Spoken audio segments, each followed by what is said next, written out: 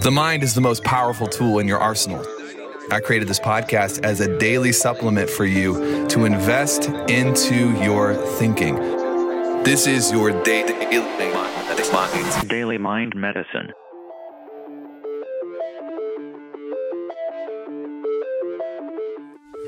Yo, crew, what is up? And top of the morning to you, or whenever it is for you. I want to talk to you really quick about just the power of setback. And there's such a great power in setbacks if you are willing to adopt the philosophy that I'm going to share with you today. This is, if you've studied anti-fragility or if you've, really resiliency, and this is the main weapon you have that can turn your setbacks into your fuel. You can turn your resistance into your source of power. You can turn your pressure into inspiration. And there's no shortage in the world of barriers or obstacles or setbacks, which means that if you can adopt what I'm about to share with you, then you have a infinite, unlimited source of inspiration in your life. And I think sometimes people get caught in this place where like, man, why isn't this working? I feel like this is just, I'm being pushed on here, or there's resistance here, and this isn't working the way I wanted to. And it reveals a flaw in your foundation, a chink in the armor. It reveals a poor philosophy about life in business and work and growth in general. And so here it is.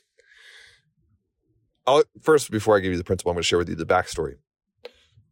The last 3 months, we have been growing, but we haven't been growing at the rate that we are used to growing. And if you are a student of this show, things, typically we just explode things.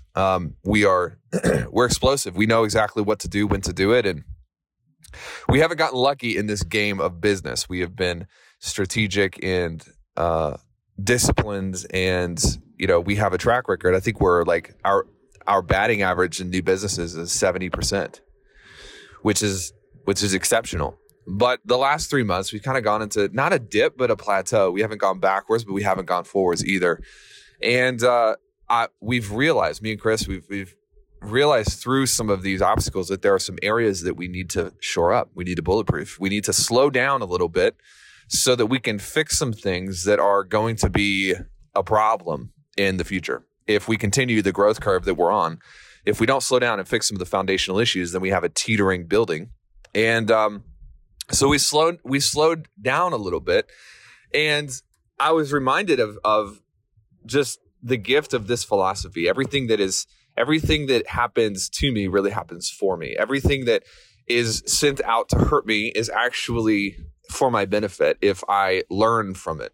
And I want to encourage you that in your business or in your life or relationships or whatever, the greatest setbacks, let me suggest this to you, the greatest setbacks will become your greatest sources of inspiration and authority. You can't have authority in something if you've not been beat up by it. This is funny to me. Like, why would we listen? Why would you listen to someone giving you business advice if they had not struggled to build a business? Why would you listen to somebody talk about money management if they were born into a trust fund? The areas of greatest authority in your life are always the areas where you have wrestled with the process the most.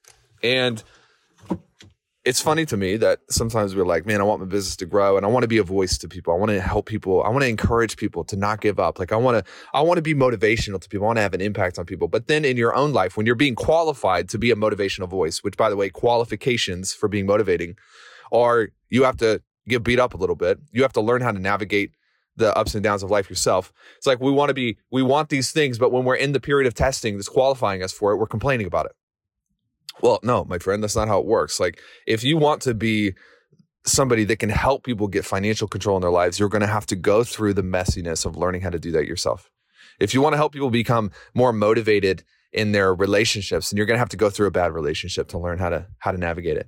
If you want to be someone who helps people in their marriages, you're going to have to go through some testing in your own marriage so that you can be qualified with the authority and the experience to speak on that. And it's always an opportunity. Anytime there's setback in my life or my business or my family or any category in my life, when there is setback, I know for a fact that there is a training. The setback brings training, and on the other side of that training brings a new level of achievement, of impact, of authority. Don't despise the setback. Be grateful and practice gratitude for the setbacks and slow down. Sometimes it's important for you to slow down oh, wait, what is this? What am I supposed to learn from this? Because I know that this is for my benefit. I know that this staff member quitting is for my benefit. What am I supposed to learn from it? And then grab the lesson, move on. Adios.